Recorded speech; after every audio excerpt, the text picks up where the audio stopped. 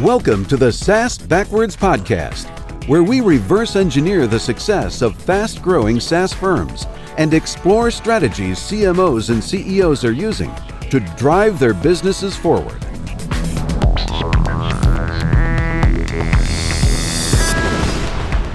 Welcome, everyone, to SaaS Backwards, a podcast that helps SaaS CEOs and CMOs to accelerate revenue and improve profitability. Our guest today is Christina Jaramillo. She's president of Personal ABM, a firm that helps SaaS sales and marketing execs make a stronger connection with the human buyers and the accounts they want to win, protect, and expand. Hey, Christina, tell me a little bit about yourself and your company. Yeah, thanks for having me, Ken. As you said, president of Personal ABM. I have been with it from the start. We work particularly with sales and marketing, but we align closer with sales. Our marketing is specifically for sales conversation. We noticed that ABM was one of those terms that started getting thrown around a lot. We had been doing it. We just didn't know there was an actual term for it. This is going back, 5-10 years. And we just noticed the missing layer that a lot of people were taking to account-based marketing, account-based sales, account-based everything, whatever buzzword you're using, is that personal relevance. That's what we noticed it was needed to get tier one accounts that have more complex sales cycles or more decision makers in that buying committee closer to revenue and ultimately to a closed deal and win. That personal relevance and the initial thinking about every interaction and every step of the way as being as personal as you can. That's really great and very contemporary, obviously, the way people are selling today. And I think marketing is trying to catch up a bit to that kind of sales approach. Why don't we dig right in? Let's talk a little bit about your vision for ABM, what you believe it should be, and particular for our audience, which are SaaS firms. What are signs that maybe they're not getting it exactly right?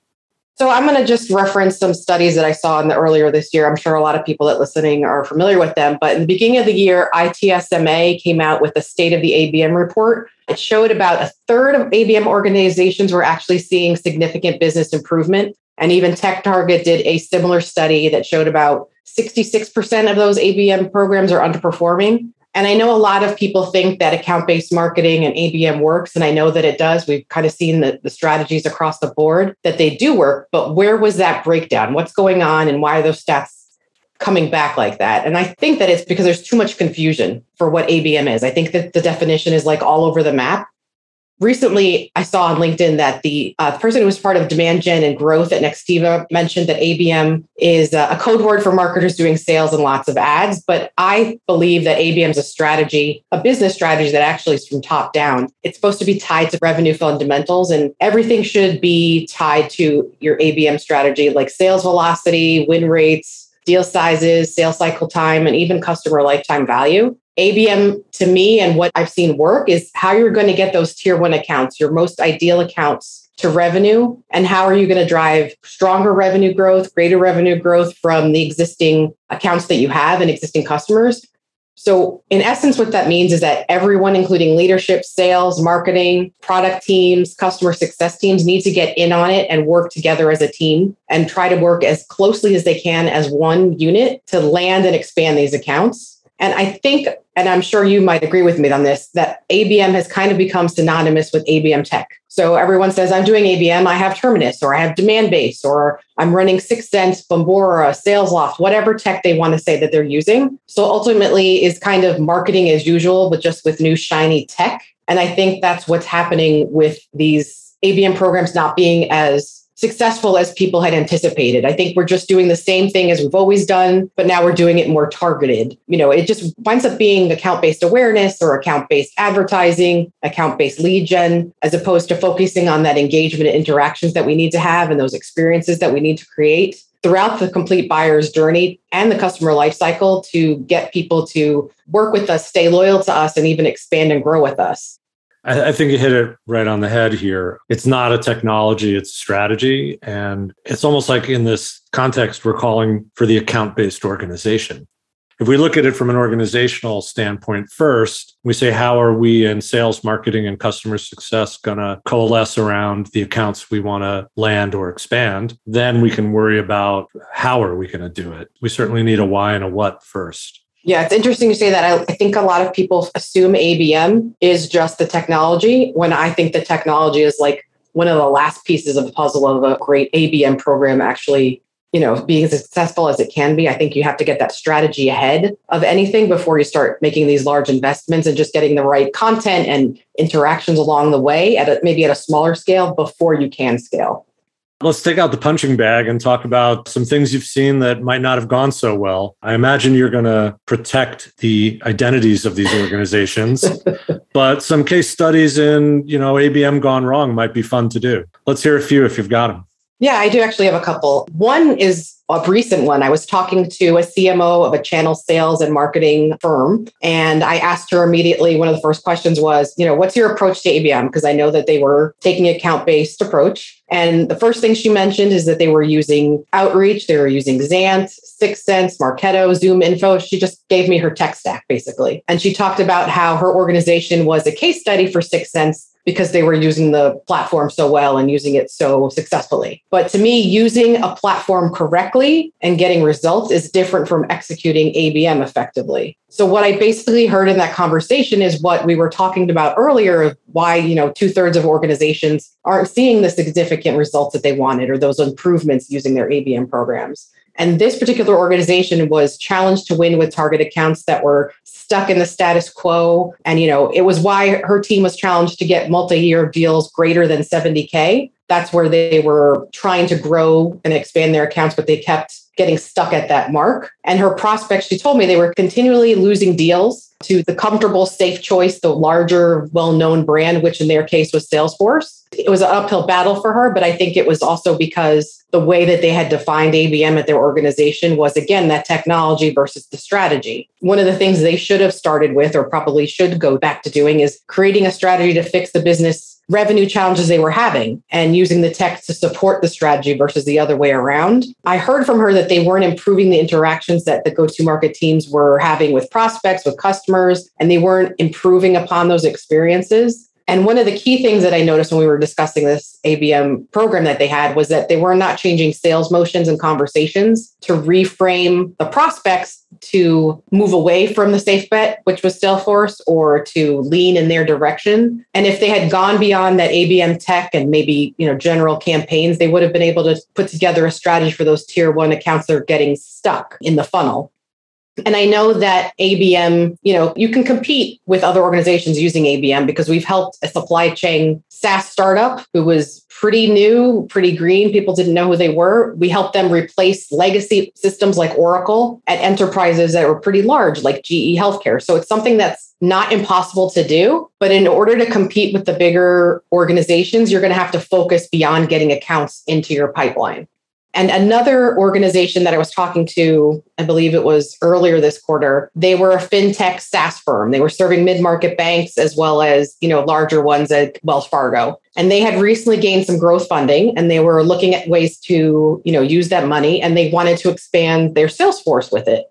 But they told me that there was a bit of an issue with it because they have a 5% conversion from stage 1 to close. And, they were losing most of those opportunities before stage 3. And once they got to stage 3, from stage 3 to close, they only had a 48% win rate. So they wanted to add new sales team members, but their ABM was still focused at the top of the funnel because they were using Terminus, and about 95% of those organizations weren't moving to revenue. So again, we have to change sales motions with ABM and fix these business problems and revenue leaks before just worrying about pipeline growth.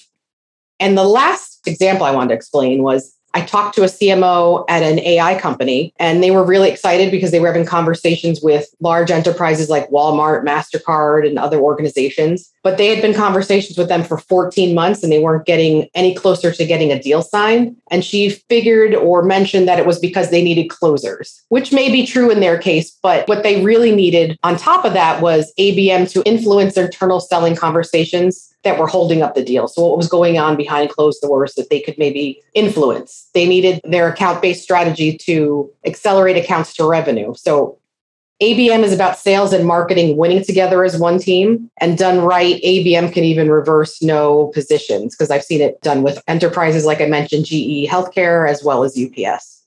So maybe digging in a little bit here, seems like from a diagnostic point of view, there are some KPIs that, like the ratios of these measurements, kind of lead us to conclude there might be account-based strategies needed. So if we have 5% of our opportunities getting to revenue, that might tell us we're not targeting the right people. We're wasting a lot of time. Are there other ratios like that? I think especially new CMOs, when they come into a situation, they're doing a wide view of all the diagnostics they might apply. So there's one, your identified opportunity to close is 5% or 8%, something like that. That's a lot of wasted effort. Are there other high-level measures that maybe would tell the new CMO she or he has to look at the sales targeting?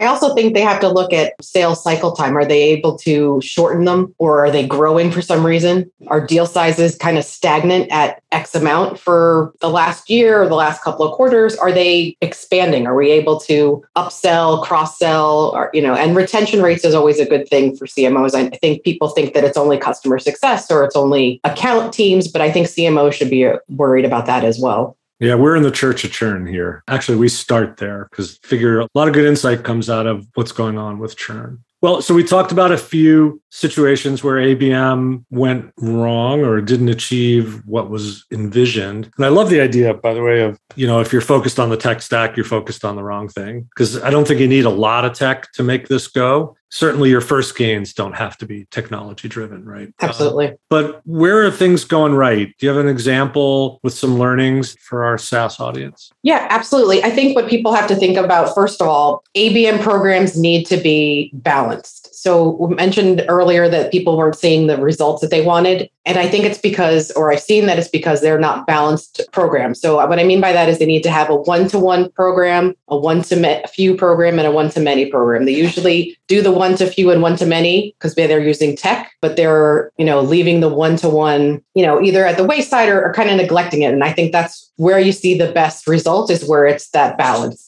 So they're leaving the salespeople to manage that on their own. They're not helping them do a good job with it. Correct. And just treating all accounts the same. Like if you know that this particular account is going to be a potentially 6-7 figure account, we're going to want to put more resources into that versus an account that might be only 5 figures and probably only be a 1-year or 2-year contract. So you have to look at the bigger picture. And I think when we classify all prospects the same, we're doing a disservice internally to ourselves, but also to them as well, because some, just need more attention. And I wanted to share the example was we had started working with a UK ITSM analytics SaaS firm. So they were trying to break into new markets to create a category of capacity planning as a service, which was at the time was not a solution, or was not, an offering that a lot of companies were doing. So this company's on-demand cloud-based subscription basically showed customers what resources they had, what they were actually using, and where there were opportunities for growth. Calculated capacity objections and potential outcomes for months in advance. So the organizations could make system upgrades before performances were affected, before there was crashes, things like that. And their competitors were, it took them hours or days to do this, where they were able to do it a lot faster. But when we worked with them, we noticed that they weren't segmenting their targets. We weren't figuring out who was more of a priority versus not. And they were trying just to go for scale, and they didn't really have an account plan. They were being seen as irrelevant because they weren't getting responses from their prospects. They were, not well known, and buyers weren't moving forward because they didn't see themselves in the stories that they were sharing. So the stories that sales was telling, the stories that marketing was telling, they weren't seeing themselves there. And when sales did have a conversation, they weren't creating a business case. They were kind of just features and benefits and not giving them the actual bigger picture of what their solution could offer. And so a lot of these sales conversations didn't go anywhere because they were, it's a nice tool to have, but, we don't see the need for it.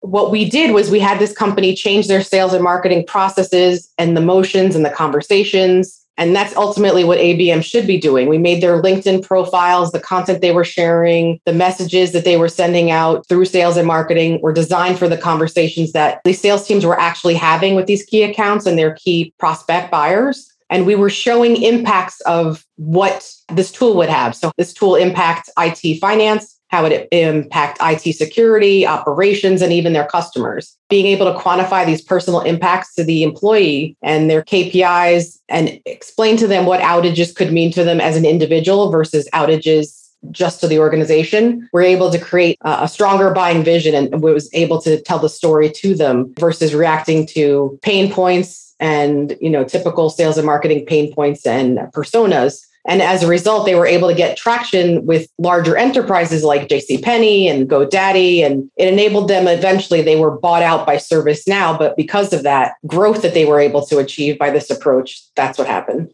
We certainly pursue the pain points here at Austin Lawrence, but I think your next step is what we all need to do, which is find a way to make that relevant to the people we're trying to put into a sales process. So if we can't come up with a good email, we can't come up with a good phone call, we don't have a good presentation to pursue those pain points, then it's like, I want to save money. Everybody wants to save money. They want it faster, better, cheaper, basically, right? And that doesn't differentiate a solution. So the real question is, how do we make that relevant personally to the people who would be part of a sales process, right? That's really what you're talking about. Absolutely. What's important to each person on that buying committee, because they're going to have similar KPIs as an organization, even as an internal department, but individually, what makes them do better at their job? What's important to them? What's going to influence them to work with you? Well, having run production computer systems for a really big bank, I can certainly understand the idea of telling me I'm not going to get a phone call at 3 a.m. if I use this product, as opposed to you'll achieve 99% uptime, right? I mean, it's a lot more personal to know that I'm not going to be woken up overnight as much. That's really what we're talking about here, is making it relevant on a one-to-one basis. So you used a phrase that I don't know if everybody knows what it means, and I'd love to just dig in a little bit into what a sales motion is and how ABM should change that experience in the sales team. So can you just sort of tell us what sales motion means and how we're going to make it better? So when I mean sales motion, I mean those conversations that you're having. Are there conversations around just pain points and what's going on, how your solution can fix that? Or are you going a little bit more specific? Obviously we're going to be discussing those pain points because that's important. But again, getting back to that personal relevance, that's what's changing the actual sales motion or the conversation, to move away just from that, because that'll open the door talking to pain points. But what's going to close the deal is if you talk about what's relevant to that individual that you're talking to. So what's important to Ken might not be as important to maybe another person on your team. We're almost talking like sales plays here, where it's the things that we want to bring into the conversation, the experiences we want to offer have to be attuned to who we're speaking with. Correct. What about on customer success? I mean, are there customer success motions? And what is the role of customer success here in the upsell, cross-sell? Yeah, absolutely. You know how we talked about changing motions and conversations of sales and marketing, or it should also be for success teams. So for example, I'm in a proposal stage with an AI firm, and they've recently gained funding. So they're looking to expand sales and marketing, and they're focused on new growth. But when we, peeled back the layers a bit, we noticed that they have a lot of accounts that are in red and are at risk. So you can't protect and expand these key accounts. If you can't do that, then it doesn't matter how many new prospects or new accounts that you bring in, you're still going to miss those long-term revenue growth numbers. So there's that misalignment somewhere, which again, we need to all come together with sales, marketing, product, account management to fix together. We can't change these conversations for customer success teams because in most cases, sales and marketing, are putting little resources to it, and time and focus is on, very little resources on existing accounts. We're always worried about the new logos. And customer success teams are kind of left to their own devices, but they need that support. They're having conversations around activities completed, benefits gained versus why you should stay with us, why you should expand, why you should grow with us. They need to have content from marketing and messaging and stories around the gaps that they filled with their solution, the impacts of the organization. So how did it affect other aspects of the organization, maybe not just the people that were using it?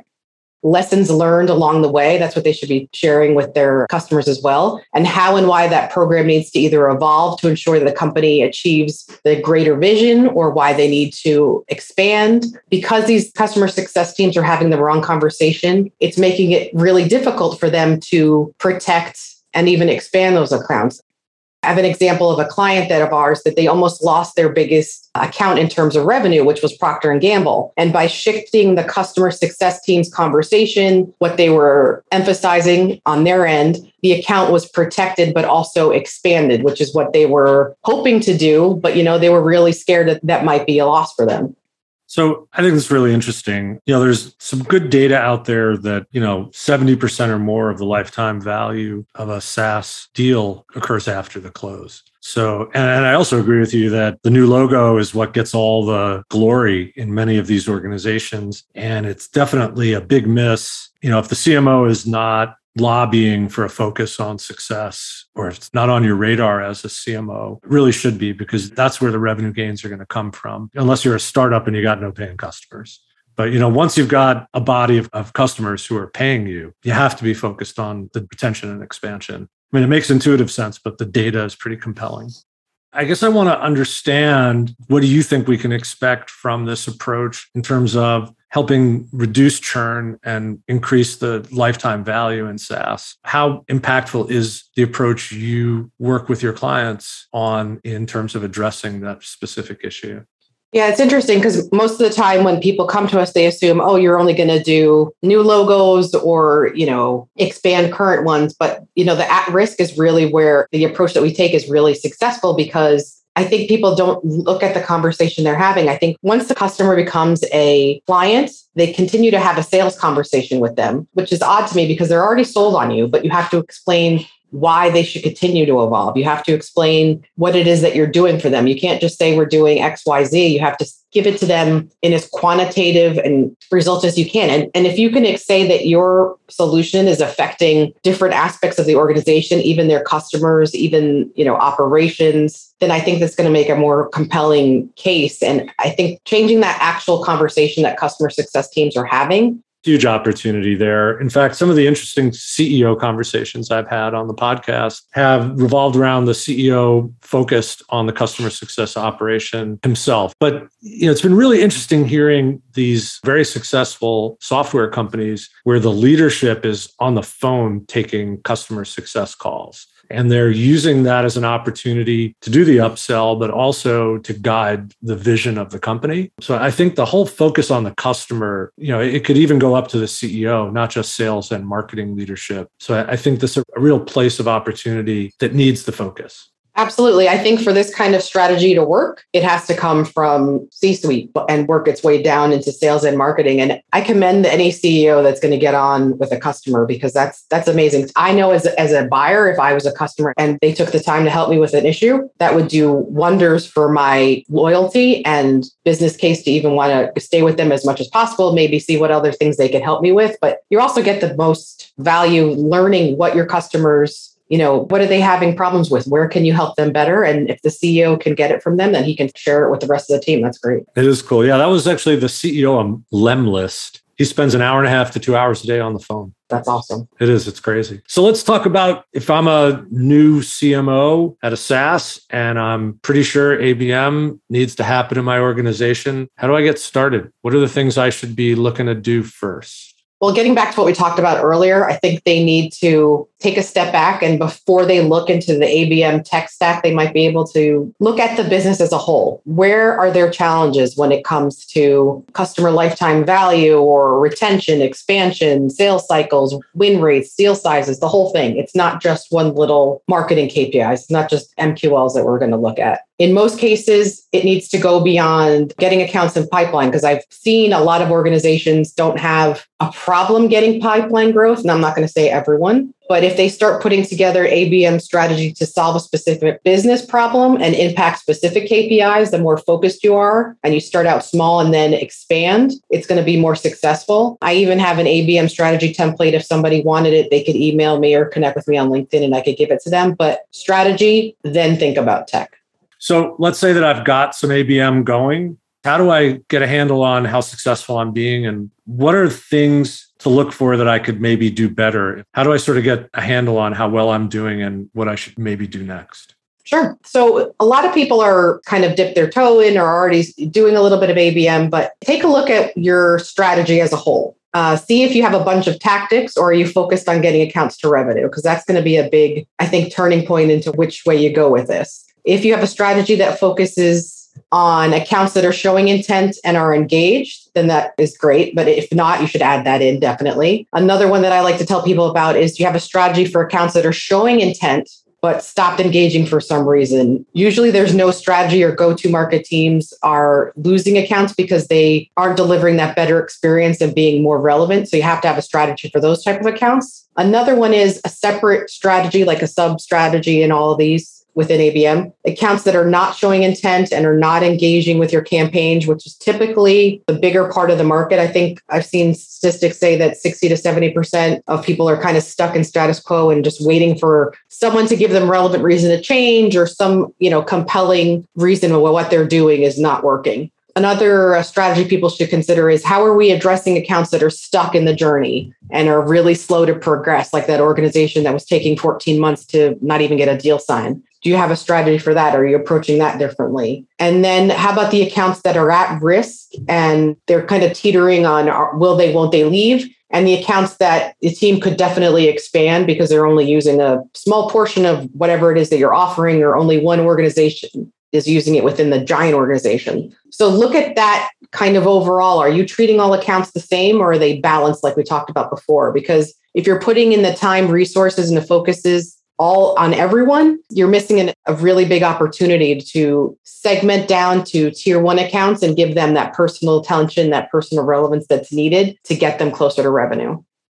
Well, that's awesome. I think that's a great place to land our podcast episode. Christina, I really appreciate your insights. We'll put that template resource in the show notes. How can people reach you if they want to do so based on listening to the podcast? Definitely reach out to me on LinkedIn, or they can check out our website, personalabm.com. And another resource we have, which is just our podcast, which your colleague will be on in a few weeks. Yeah, our Jason Myers is on your podcast. That's Jason. Great. Thank you.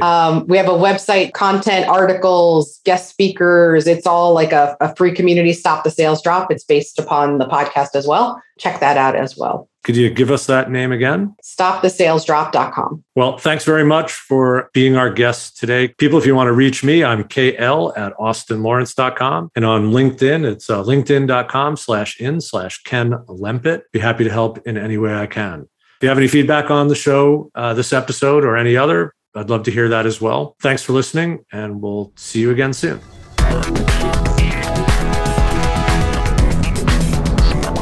Thanks for listening to the SaaS Backwards Podcast, brought to you by Austin Lawrence Group. We're a growth marketing agency that helps SaaS firms reduce churn, accelerate sales, and generate demand. Learn more about us at www.austinlawrence.com. You can email Ken Lempit at kl@austinlawrence.com about any SaaS marketing or customer retention subject. We hope you'll subscribe, and thanks again for listening.